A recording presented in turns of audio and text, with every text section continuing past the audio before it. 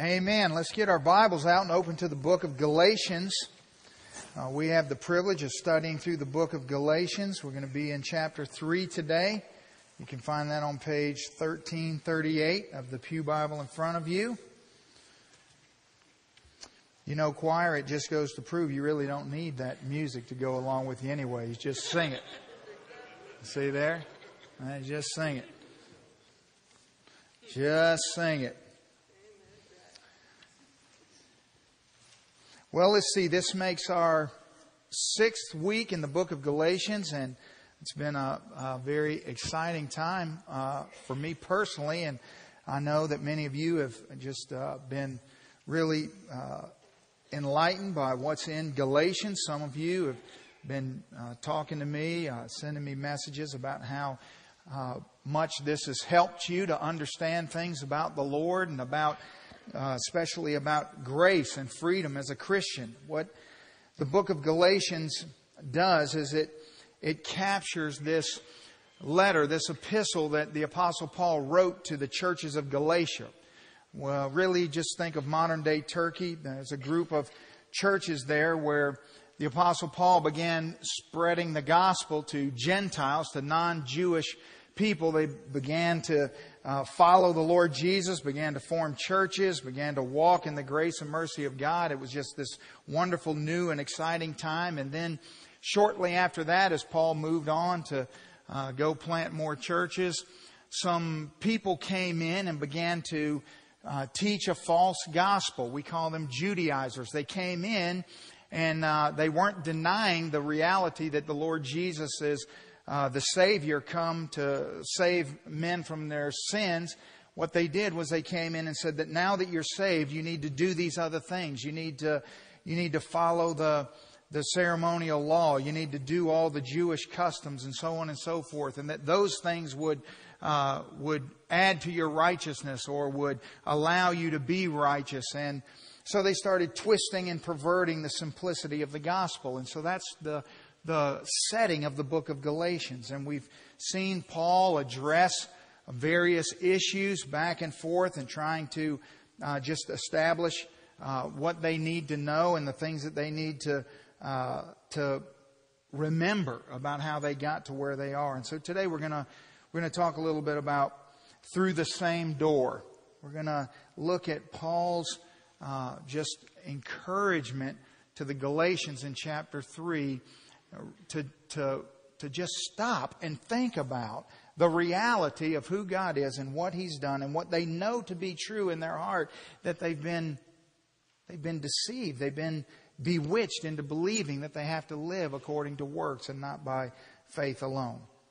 So let's pray, and then we'll read in Galatians 3 and ask the Lord to bless us. Father, we thank You for this word, and Lord, we know that it's perfect and inerrant. It's from You for us, Lord God. We need to know and understand that which You say here so deeply, Lord, and we know we can't do that unless You help us. So we're asking You, Lord, to give us ears to hear and hearts that can receive, that You might transform us through the reality that we're about to face, Lord. We thank You so much for this gift. In Jesus' name, amen. Galatians chapter 3, beginning in verse 1, Paul says, "O foolish Galatians, who has bewitched you that you should not obey the truth, before whose eyes Jesus Christ was clearly portrayed among you as crucified? This only I want to learn from you," he says. "Did you receive the Spirit by the works of the law or by hearing of faith? Are you so foolish, having begun in the Spirit? Are you now being made perfect by the flesh? Have you suffered so many things in vain, if indeed it was in vain? Therefore, He who supplies the Spirit to you works miracles among you. Does He do it by the works of the law or by hearing of faith?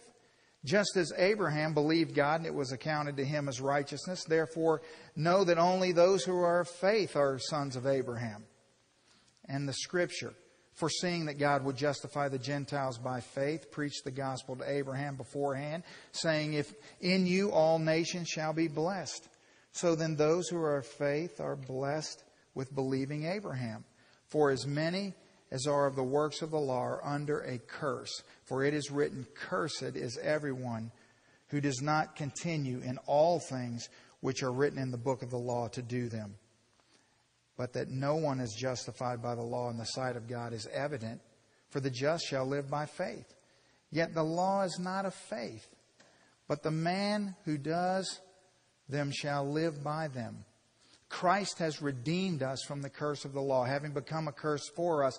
For it is written, "Cursed is everyone who hangs on a tree," that the blessing of Abraham might come upon the Gentiles in Christ Jesus, that we might receive the promise of the Spirit through faith. Now, what Paul does here is he reverts back to the Old Testament to make the case for the New Testament. He's using the Old Covenant to make the case for the New Covenant. He's trying to make sure that he shuts every door that might lead these believers or lead us today to fall into the trap of trying to justify ourselves by works. You see, when you become a Christian, what happens is you are forgiven of all of your sin. That the Bible teaches that Jesus takes the punishment for your sin, that your sin is then forgiven. Your past sin, your current sin, and your future sin is all erased because it's taken by the Lord Jesus. And then His perfect righteous life is then imputed to you. It's given to you in return for your sinful life. The problem is that after we become Christians, we still have problems. You see, we're not perfect. You know, it would seem maybe that after this happened, after we become Christians, that, well, all of our struggles would go away, that we would stop doing things that we shouldn't do. We would stop thinking things that we shouldn't think. But that's not how it works. We still struggle with controlling our temper. We still find ourselves at times fearful. It's still a challenge every day to battle against what's inside of us that hates self-control and wants to be unbridled. And so the questions that we have before us this morning are really two that we'll frame all our thoughts around. The first question is this: well, what is the doorway to faith? Well, what is the doorway that opened up to you and to me? What is the doorway that God allows us to walk through that puts faith at the forefront of our lives, that allows us to experience this salvation, that allows us to be forgiven of all of our sin, that gives us the confidence and assurance that we're going to be okay, that we'll be with Him forever? Well, what is that doorway, and how does one walk through it? And then really the primary focus will be, well, once we've walked through that door, the second question is, well, what's the doorway to growth? What's the doorway to transformation? What's the doorway that we walk through to become the person that we hoped we'd be when we walked through the first doorway to faith? And you see, over and over and over, the book of Galatians is drawing our attention back to the reality that faith comes straight through the hearing of the gospel.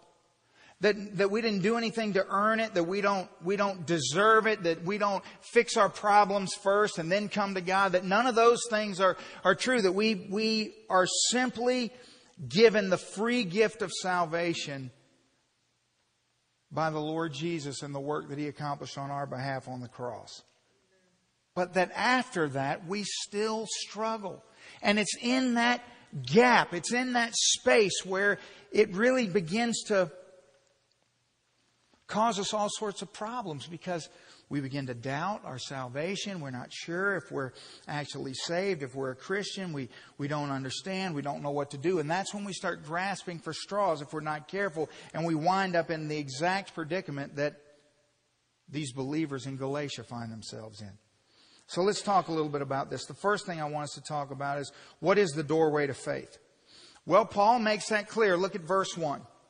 He says, "You foolish Galatians, who has bewitched you that you should not obey the truth, before whose eyes Jesus Christ was clearly portrayed?" And we talked a little bit about this last week, that word bewitched, it means to be hypnotized, to be under a spell. That these false teachers had come to these believers And their focus had gotten off of the reality of salvation. That in order to be hypnotized, you have to focus on something else and only that and forget about all other things. And so they sort of got focused on the wrong things and they got hypnotized and they started looking at all of the things that they needed to do to make themselves right. And so Paul says, you're foolish.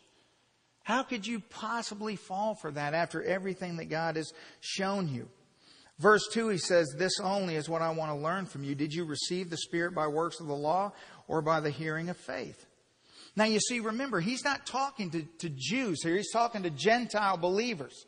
And so they should know this better than anyone. You see, if you grew up in a Jewish culture and you grew up always following the law and always doing the right thing, then when Jesus comes on the scene and offers salvation, you could see where if you were Jewish, you might get a little confused because you had been doing all these things all your life and then you become a Christian. And so you might get confused about, well, did all those things lead me to be able to be a Christian or not? But the people Paul's talking to could not possibly be confused by that because they were Gentiles. They were living completely and utterly pagan lives. They're just like me and just like you. And God found them in their utter pagan, disbelieving, rebellious lives, and He saved them through the grace of the gospel. And Paul's simply just drawing their attention that, hey, how did this happen? How did you become Christians in the first place? And then Paul draws their attention to this example from Genesis chapter 15. When he makes the statement in verse 6, he says, just as Abraham believed God and it was accounted to him for righteousness.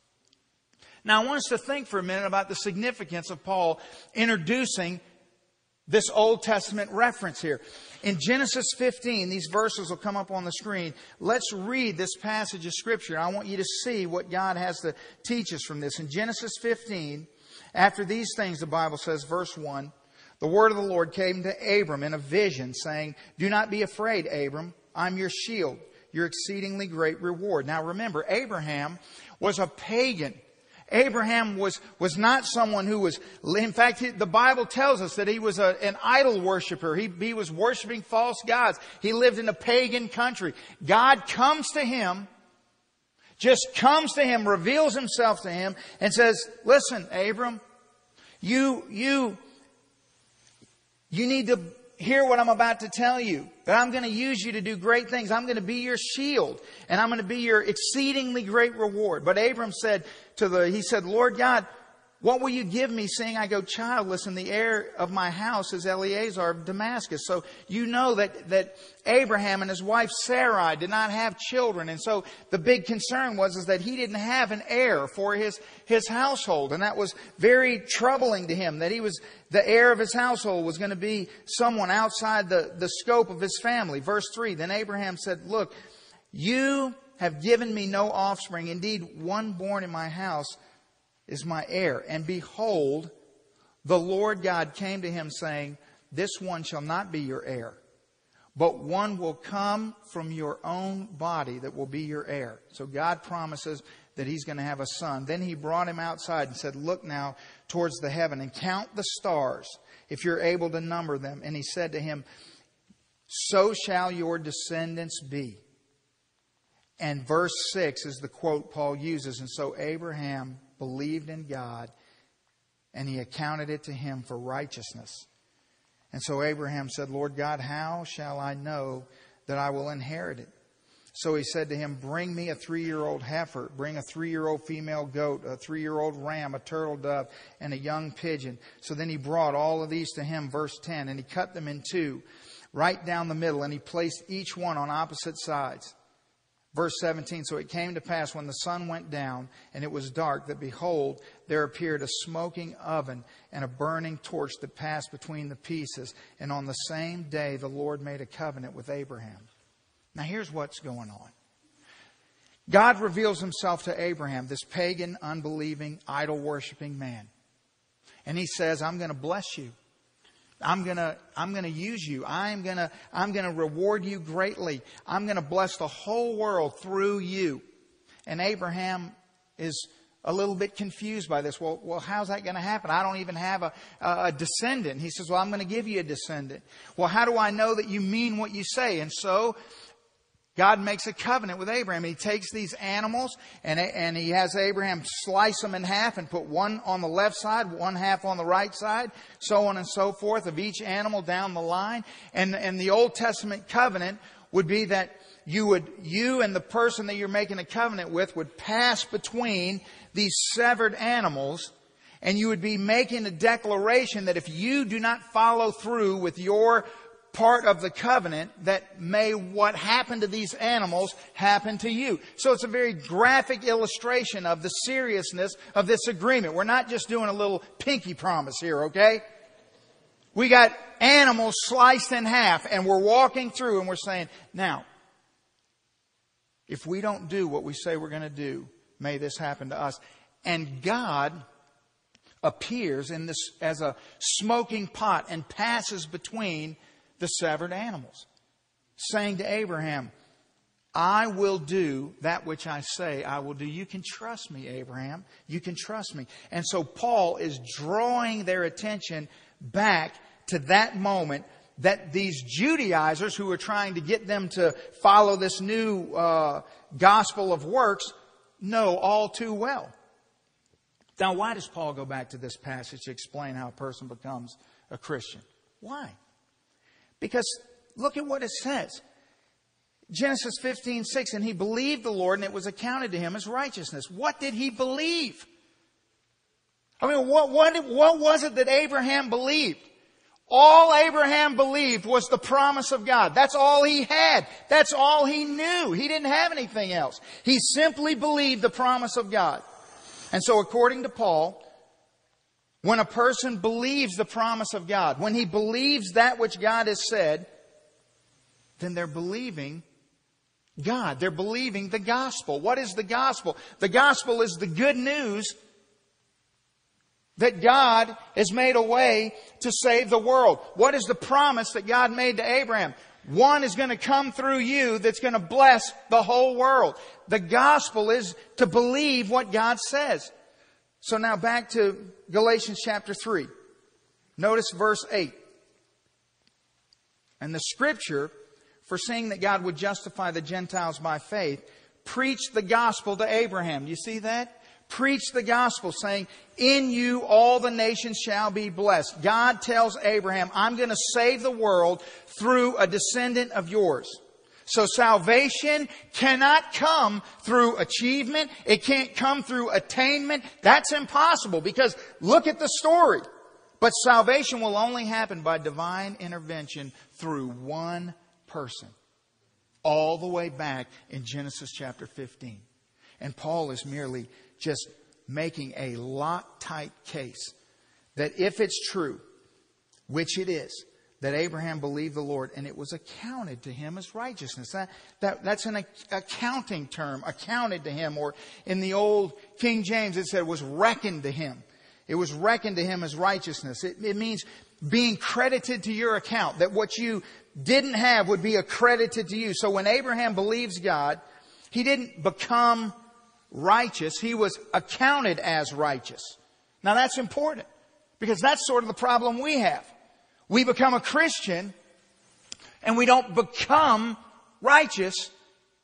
We're accredited as righteous. We get the righteousness of God, but we don't become completely righteous. We still struggle. We still make mistakes. We still have ups and downs. You see, the same scenario that begins in Genesis 15 is playing out right before us in Galatians chapter 3, which is playing out right before us in this very room today. Abraham didn't work for it. He didn't earn it. All he did was believe. And righteousness was transferred into his account. The same way you became a Christian if you're a Christian this morning.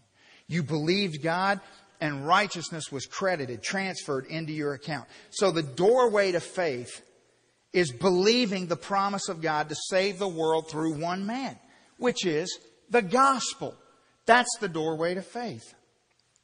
So what's the doorway to growth? Number 2, the doorway to growth. So if we get accounted as righteous, if the righteousness of God comes to us by believing the gospel, then how do we begin to live more righteous? Because that's the question that many of us in this room need to answer. I mean, then what comes next? I mean, now that I'm in the kingdom of God, how do I advance in the kingdom of God? Paul is saying to the Galatians, listen, you have been set free. You have utterly and completely been set free. But now you're having a problem staying free. The gospel has come to you. It's set you free. And you're struggling to stay free in Jesus Christ. It's like so many of us, we come to Christ and we say, well, I'm saved, but now what? And that's the moment when we take our eyes off of what saved us and we start looking at other things. And we start seeing what other people are doing. We start listening to what other people are saying. And we get wrapped up in all of these things that we shouldn't be wrapped up in. You see, and there's a dynamic that's at play that Satan will use so effectively in our lives if we're not careful. We become Christians. And initially it seems too good to be true. It's just unbelievable that you mean that I'm totally forgiven, that everything I've ever done is wiped away. I mean, that is hard to get your head around. I'm forgiven completely? And that when I take my last breath in this life, my next breath will be in heaven with God forever? And even though I still know the thoughts that go through my mind, I still have all the memories of all the terrible things I've done. And worse than that, I'm pretty sure there's some not so good things in my future. And you see, what happens is we think, wow, it just seems too good to be true. And so then as we begin to walk as a Christian, our behavior validates our feeling that it's too good to be true. And as soon as we start messing up, the voice in our head says, you see, I told you you're not a Christian.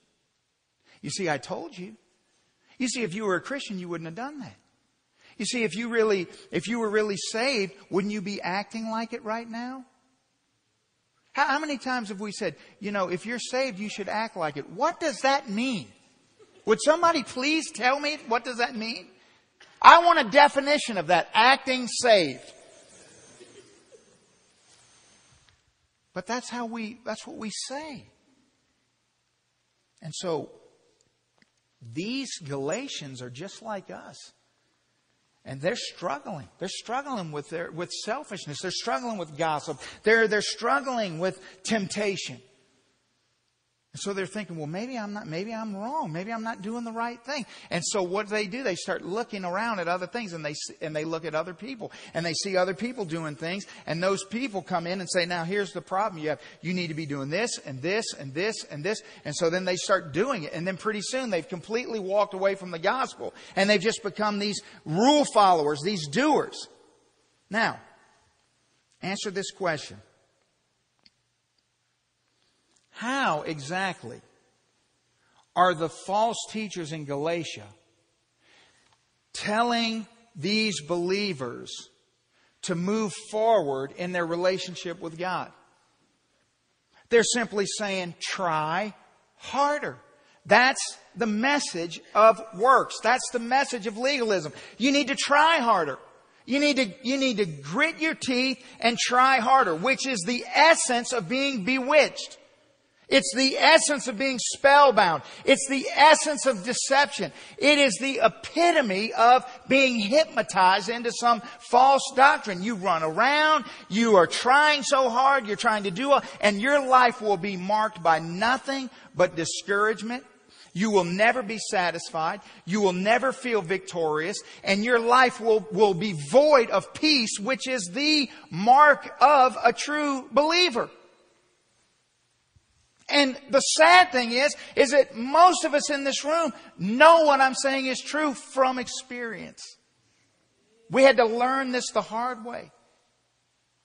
And there's some of you in this room who are sort of on your maiden voyage. You're just sort of leaving the dock of salvation. And my prayer is that this is going to save you so much suffering and struggle.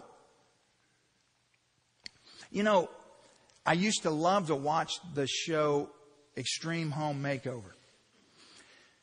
And for a while, I didn't really know, I was like, well, what is it about this show that gets my attention? I mean, the thing is that every single time the crowd would start chanting, move that bus, move that bus. As soon as the bus moved, I'm bawling. I'm crying my head off. Every time. I don't even know these people. And I'm in there, look at that house. Oh. And I was thinking, what is wrong with me? But here's what they do. First, they introduce you to the family. You see, so you get to know the family, and you get to see the circumstance that the family's in. And there's always been there's some great hardship in this family. And it may be that there was a death of a loved one, or it may be that there was a terrible sickness or some terrible accident. But whatever the case may be, there was something that caused this great need. But you're introduced to this family that utterly and completely finds himself in a situation that they simply cannot rectify. They can't fix it.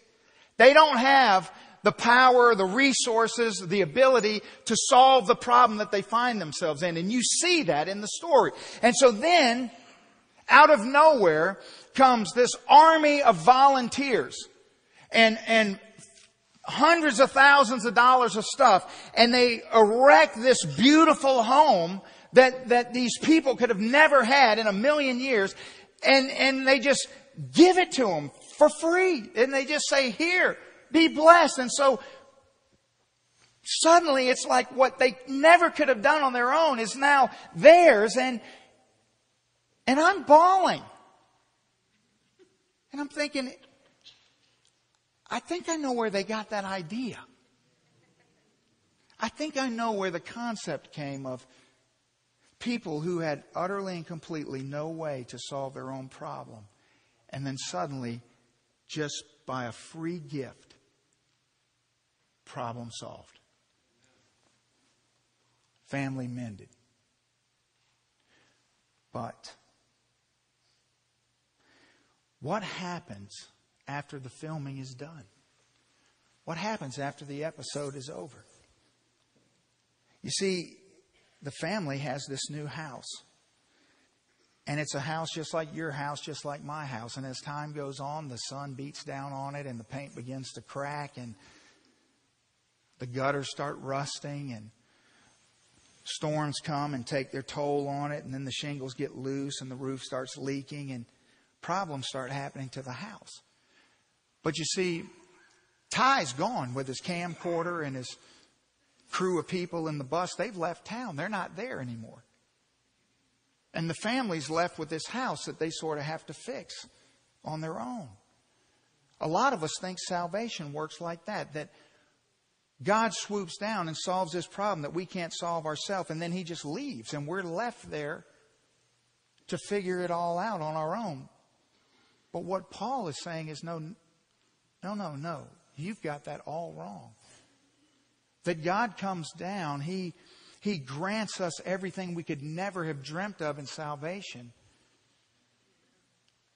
But then every single morning, when we open our eyes, there He is with us, inhabiting the house, taking care of us, leading us, guiding us, directing us. He hasn't left us alone to fend for ourselves. Look at what Paul says in verse 5. Look at Galatians 3, verse 5. Therefore, He who supplies the Spirit to you and works miracles among you, does He do it by works of the law or by hearing of faith? I want you to take note of something. Paul says, He who supplies. It's present tense. He didn't say He who supplied. You remember the one when you walk through the door of faith? Well, that one, but He's gone now. No, He who supplies right now, today, in this very moment. He's supplying right now what you need. He's the one who through the Spirit is working to do things that are beyond your comprehension and imagination right now. Paul's saying that the same doorway that you walk through to salvation is the same door that will sustain you in salvation. That grace doesn't just come by for a visit, just drop a bomb of blessing on your life and then leave. Grace sustains you every moment of every day thereafter. Grace never departs. When it comes, it sets up shop. It makes home. And it stays. You see, how then is it that we become more loving, more patient, more obedient, more self-controlled? How does this happen? The same way Abraham did. It's by believing the promises of God. It's not by trying harder. Which brings up the question that some of you will ask, especially if you're still wrestling through this. Because your heart hears what I'm saying, but your flesh on the other side is struggling a little bit. So what are you saying, Pastor? Should I just, lay on the couch and take it easy? Is that what this is all about? Well, should all Christians strive to keep the moral law of God? Of course you should. Of course you should. But the question is not, should you strive to live a moral life? The question is, how are you going to live a moral life? That's the question. How? How exactly are you going to accomplish this? Well, Paul answers that question in Titus chapter 2. Interestingly enough, the very person he's writing to is the one he brought before the council to prove that salvation had come to the Gentiles. In Titus chapter 2, Paul says this, verse 11, "It's the grace of God that brings salvation has appeared to all men, teaching us that denying ungodliness and worldly lust, we should live soberly, righteously, and godly in this present age." What is it that teaches us to do that? The grace of God.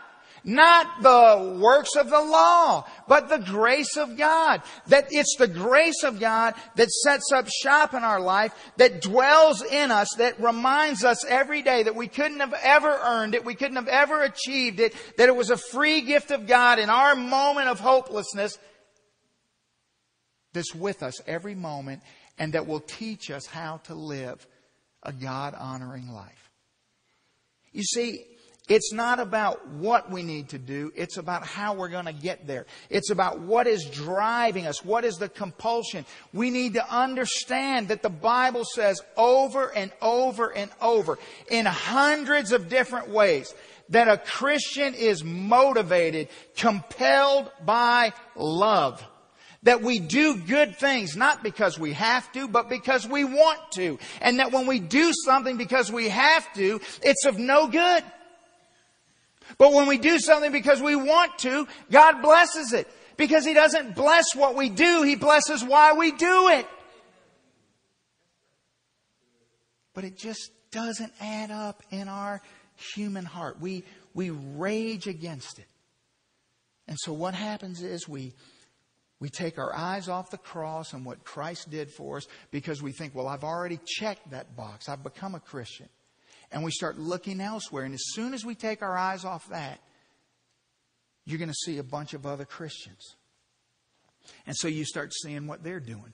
And you start looking at what they're saying. You start listening. And it's not that's bad. It's just that the problem is that if you're not in an environment of grace, if you're not in a place where grace is lifted up and held high before you on a regular basis, you're going to fall into this thing where you start thinking, well, I'm not sure because my behavior is telling me that maybe this is too good to be true. So I'm not really confident. So what I need to do to get confident is I need to feel like I'm okay. The only way I can feel like I'm okay is I have to have some grid to make me okay. Which means I have to know people that are worse than me for me to be okay. Because if everyone I know is better than me, then I'm not okay. And so I got to get in an environment where we're all competing to be better. Now, I don't have to be the best. Now, there's some people that are super freaks and they got to be the best. Most of us just need to be better than a couple people. Forget the ones that are trying to be the best. Just better than a couple people. If I'm better than a couple people, then I feel okay. But the problem is that now our eyes are on the wrong thing, and we're competing with each other, trying to do all these things, all these works of the law, and we're missing the point of the whole thing. I'm just telling you right now. I'm telling you. You cannot live a God-honoring life by compulsion. You can't do it. It's impossible. You can't. You can't be a forgiving person because you have to. You can't be a loving person because you have to. I mean, think about it. If I told you, listen, I love my kids because I have to. Immediately you're thinking, ooh.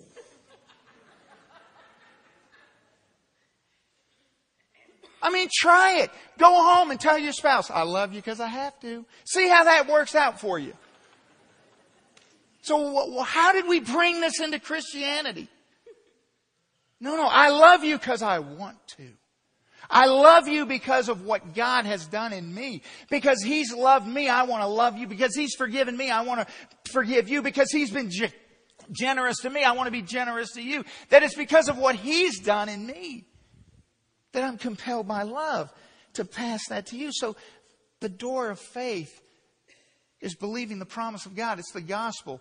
The door of growth is the same door. Believing the grace of God in the gospel. Believing the promise of God. When every time you think, every time you sit down and read the Bible and you read something new and you read a command in Scripture, you shouldn't sink and go, oh, no, it's another thing I got to do. Oh. That's not Christianity. Listen, whenever you read and you find some new command that you weren't familiar with before, then you read that and you go, hey, what's the promise that goes with that? Because you know it's true. You know it's true. How do you know it's true? Because it's never failed you and it never will. And when you look through the lens of grace, you can't get enough of it. And then you start getting mad at people for encroaching on your Bible time. You start saying, you're trying to get more time to spend with God because you can't get enough of all these amazing promises. That everywhere there's an imperative, there's an indicative. Everywhere God says do this, He tells you how to do it. He tells you why to do it. He explains it. I mean, don't you see?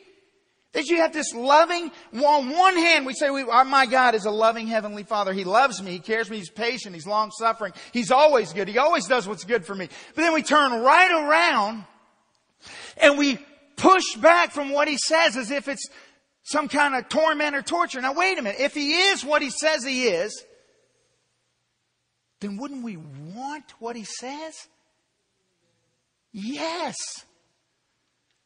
So if He says to you, hey, you don't need to do this anymore, then what's in you that would say, well, I don't believe that. I don't think I can do that. I don't think that's what that means. Shouldn't you say, wow, well, based on who you are, based on your character and nature, based on your perfect track record, if you say I shouldn't do this, then it must be the absolute highest, best thing for me not to do it. So I'm about to do everything I can not to do that anymore.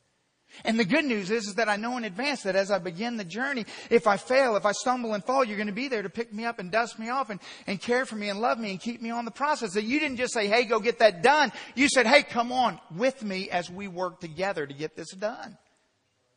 You see the difference? And then now you see why Paul is so irate about this. You foolish Galatians, you've been bewitched. The greatest thing in the universe happened to you, and then you just left it behind for some nonsense, for some way of life that can never, ever bring fulfillment, never bring satisfaction. Never. So that's the door of faith and the door of growth. And then thirdly, he brings up as a warning, a reminder, the doorway of destruction. Look at verse 10. He says, for as many as are of the works of the law are under the curse. For it is written, cursed is anyone who does not continue in all things which are written in the book of the law to do them. Verse 11, but that no one is justified by law in the sight of God is evident, for the just will live by faith. Yet the law is not of faith, but the man who does them shall live by faith. Now, when he says in verse 10 that under the works of the law there's going to be a curse, the word curse, it's a pronouncement of judgment. I think that's obvious. It means doom. It's a devotion to destruction. When you are cursed, you are on a path of destruction, is what Paul's saying. Now, there's reasons why being under the law, being misled or bewitched by this salvation by works, by trying to strive to please God through this law, is a curse. It will doom you to destruction. It can't work. Two primary reasons. There's about 150. But how about I just give you two? Okay? Because I know how you get when you're hungry. So let's just go with two. Okay? Number one. The law is a curse because it's contrary to human behavior. That everything in the law, everything in the moral law of God is counter to your natural behavior and my natural behavior. That there's nothing in me naturally. Okay? Tony, before salvation, did not wake up in the morning and seek to love my enemies. No. If you hurt me, I wanted to hurt you worse, so you wouldn't hurt me again. That was the way it worked. I didn't wake up in the morning, and you didn't wake up in the morning trying to burden because there was unforgiveness in your heart. We just were wrapped up and seething in bitterness because of what someone had done to harm us. We weren't even considering the fact of forgiving them because they deserved it, didn't they? Sure. You see, it's the opposite of what we would naturally do. So if you think that you can go in a direction that is the opposite of what you would naturally do on your own without any help, you are insane. It's impossible. I mean, forget the 10 commandments.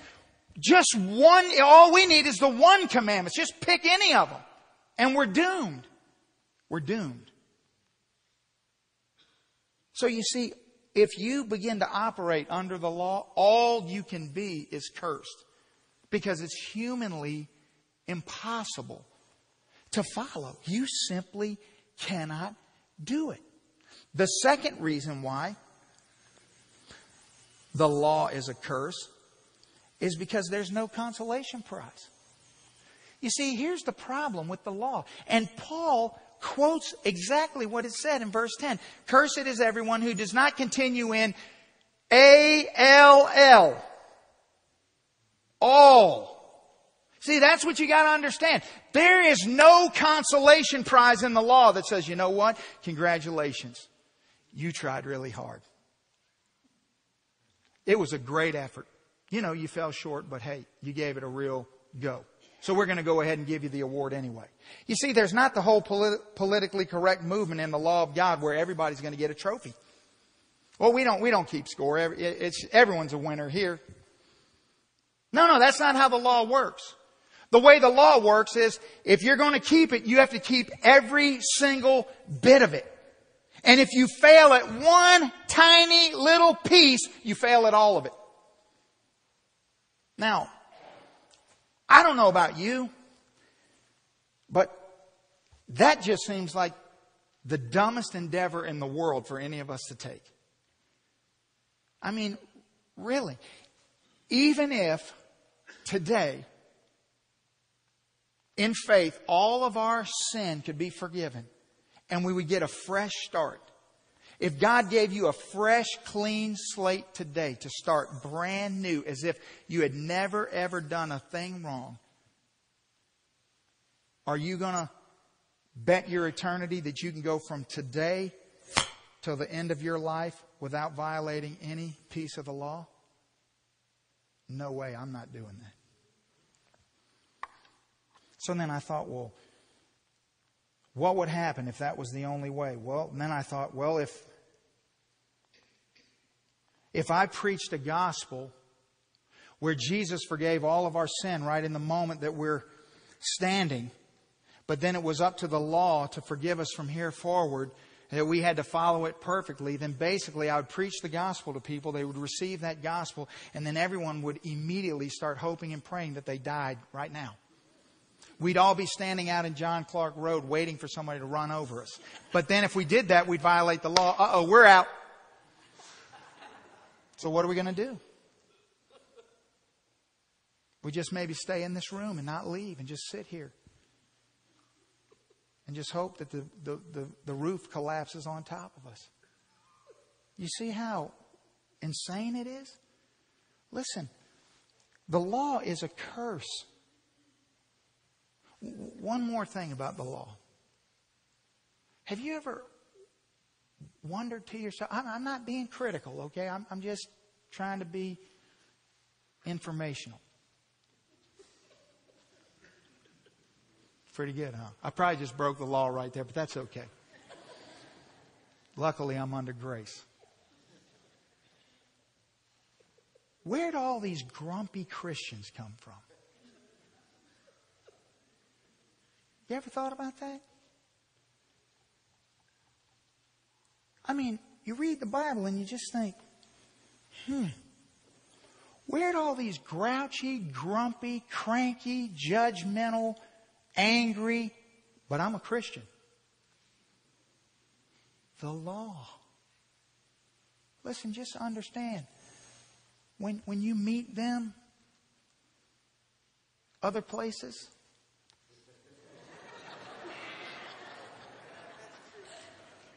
just say in your heart,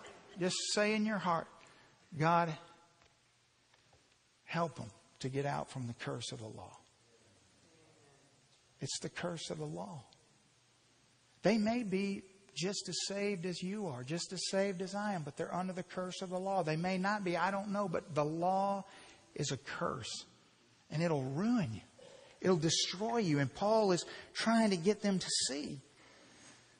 But look at what he says. All hope is not lost. He says in verse 13, but Christ has redeemed us from the curse of the law. Praise God.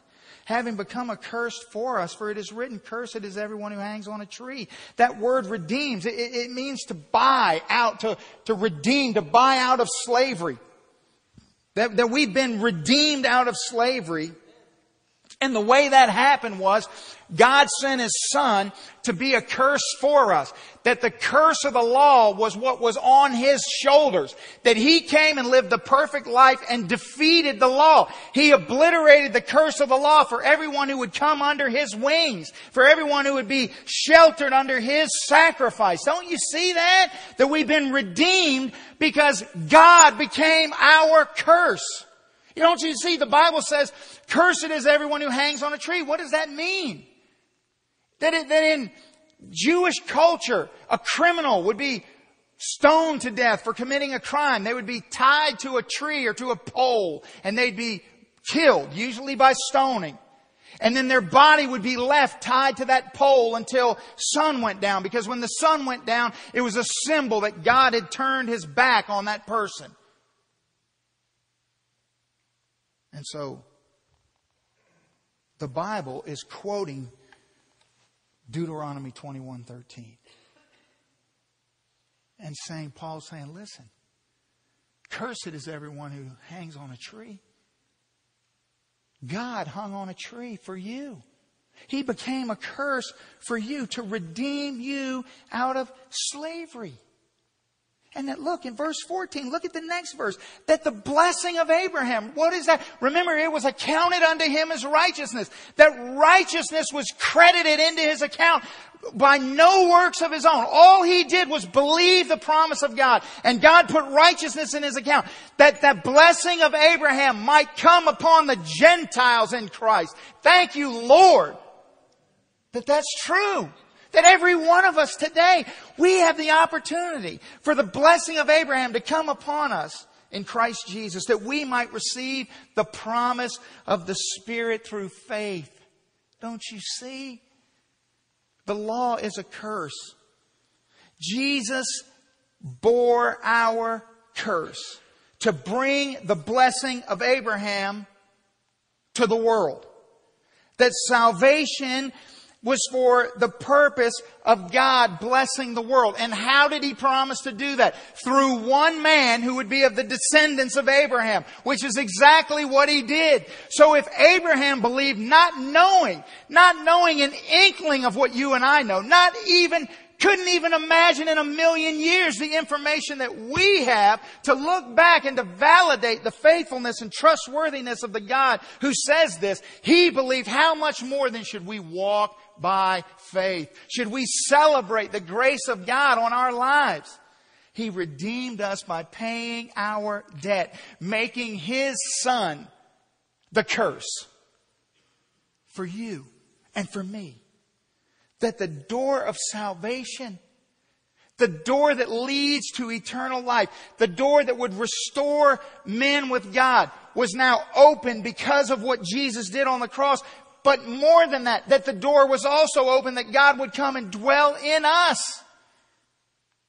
In the here and now. That we wouldn't be left alone to figure this out. It's the same door that saved us is the same door that sustains us. That's what Paul wants you to see this morning. Everything you need for life and godliness is found right there in the gospel of the Lord Jesus Christ. The grace of God, not by works, lest anyone would boast. In 1829, there was a man named George Wilson. George Wilson was a postal worker. Sorry, guys. And him and one of his compadres concocted this scheme whereby they were going to rob a mail train.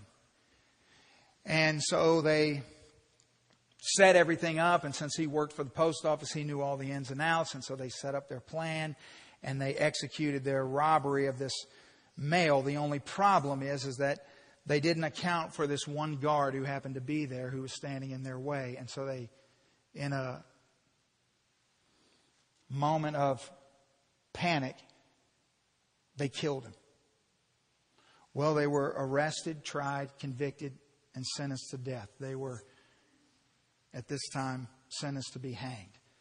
And so George's sidekick went to trial first, and he was then executed. Well, while George Wilson sat waiting his time of execution, people began writing letters to the president. They began writing letters to Andrew Jackson and asking that he would be lenient on Mr. George, that he would let him go. It was his first offense. And there was a lot of political pressure at this time to move away from capital punishment, especially by hanging. And so that played into it. Also that Mr. Wilson knew a lot of influential people. That played into it. And so this went on till about 1830, almost 1831. And then finally, President Jackson succumbed to the pressure and he signed a pardon for George Wilson. And when they went and got George Wilson out of his prison cell and they said, the president has pardoned you. You will not die. You simply have to serve I think a 15 or 20 year sentence for a much lesser crime, and you'll be able to go free. Mr. Wilson refused. He said, I will not accept the pardon. Now, we're not exactly sure if it was the guilt over the crime that he had committed. We're not exactly sure what happened. All we know is that it's the first time it's ever happened in our history that someone rejected a presidential pardon. And so then the question became, well, now what do we do? We never thought this would ever happen. And so they began arguing about, well, now, can you legally reject a presidential pardon? So the case went before the Supreme Court, and the Supreme Court deliberated on whether or not you could actually reject a presidential pardon. And so Chief Justice John Marshall handed down the court's decision, And this is what he said, I quote, "A pardon is a parchment whose only value must be determined by the receiver of the pardon. It has no value apart from that which the receiver gives it." And so shortly after that, George Wilson was hanged to death with a signed pardon in his name. But he refused to receive it. You see, every single one of us in here was born under the law. The noose of the law was around our necks from the moment we were born. And Jesus Christ came to pardon us from that curse. But you have to accept the pardon for it to apply to your life. You see, the wages of sin are death. But the free gift of God, the pardon of God, is eternal life. And the first and biggest mistake any of us could ever make is to reject that pardon for whatever reason. To reject that pardon because you've been hurt in the past by people who said they were Christians. To reject that pardon because you didn't believe that it could possibly be true. See, whatever your reason, whatever your hesitation is from accepting this pardon, maybe to reject the pardon because you are convinced that you're not guilty. That you don't deserve the sentence that you've been given. And so therefore you reject the pardon. How many people reject the pardon that's been written in their name? For some reason that to them makes a lot of sense. But end up like George Wilson. The second biggest mistake we could make this morning would be to accept the pardon and then to turn right around and live our lives as if we'd never been pardoned. I mean, that would be the most insane thing that anybody could ever do. To be given a chance that they never thought they could have been given. To be granted grace that they couldn't even have conceived of. And then to walk away from that pinnacle moment in their life. And live as if that had never happened. As if everything was back up to them again. As if every day was about what they could do in their own strength. Or what they could accomplish. Or how many people would think good of them. Listen, folks. He became a curse for you. For you. So that noose would be cut off your neck. That you could live in the freedom of Christ. That you don't have to perform for me or anybody else. That you in Christ are okay. You're okay. And that you can wake up every day motivated to live for His glory simply by what He's done for you. For you. Don't reject the pardon. Don't turn your back on the most amazing opportunity the universe has ever known. It's right before you in the gospel. It's right there. The God of Genesis 15, the God of Galatians chapter 3, is the God of this very moment. Everything He's ever said He will do, He has done. You can trust Him. You can believe His promise. They won't let you down. Let's stand, bow our heads. Just in a moment of retrospection of what the Lord has shown us today, let's just pause. Consider what we've heard, what He said, and give our hearts an opportunity in honesty and sincerity to respond. Father, I thank You for the gospel. And Lord, I thank You for the testimony of my faith family, Lord. Of so many of us in this room have been set free from a lifetime of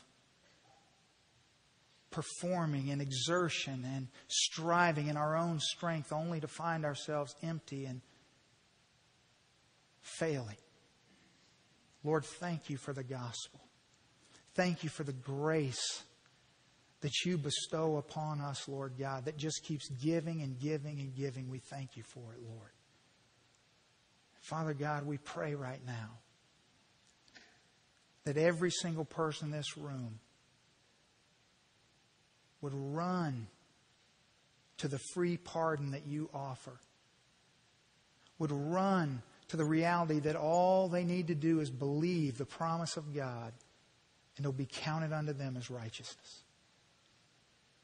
Father, I pray for anyone in this room that doesn't know you, Lord. May they never live another day under the curse of the law. Father God, may every one of us that know you walk daily in the grace that brought us into this relationship. Depend daily on that grace to sustain us through this relationship. We thank you, Lord. We thank you. So, Father God, we just pray you do what only you can do. Thank you for being such a gracious God, such a trusting God. Thank you, Lord, for loving us the way you have. We give you all the praise and glory in Jesus' name.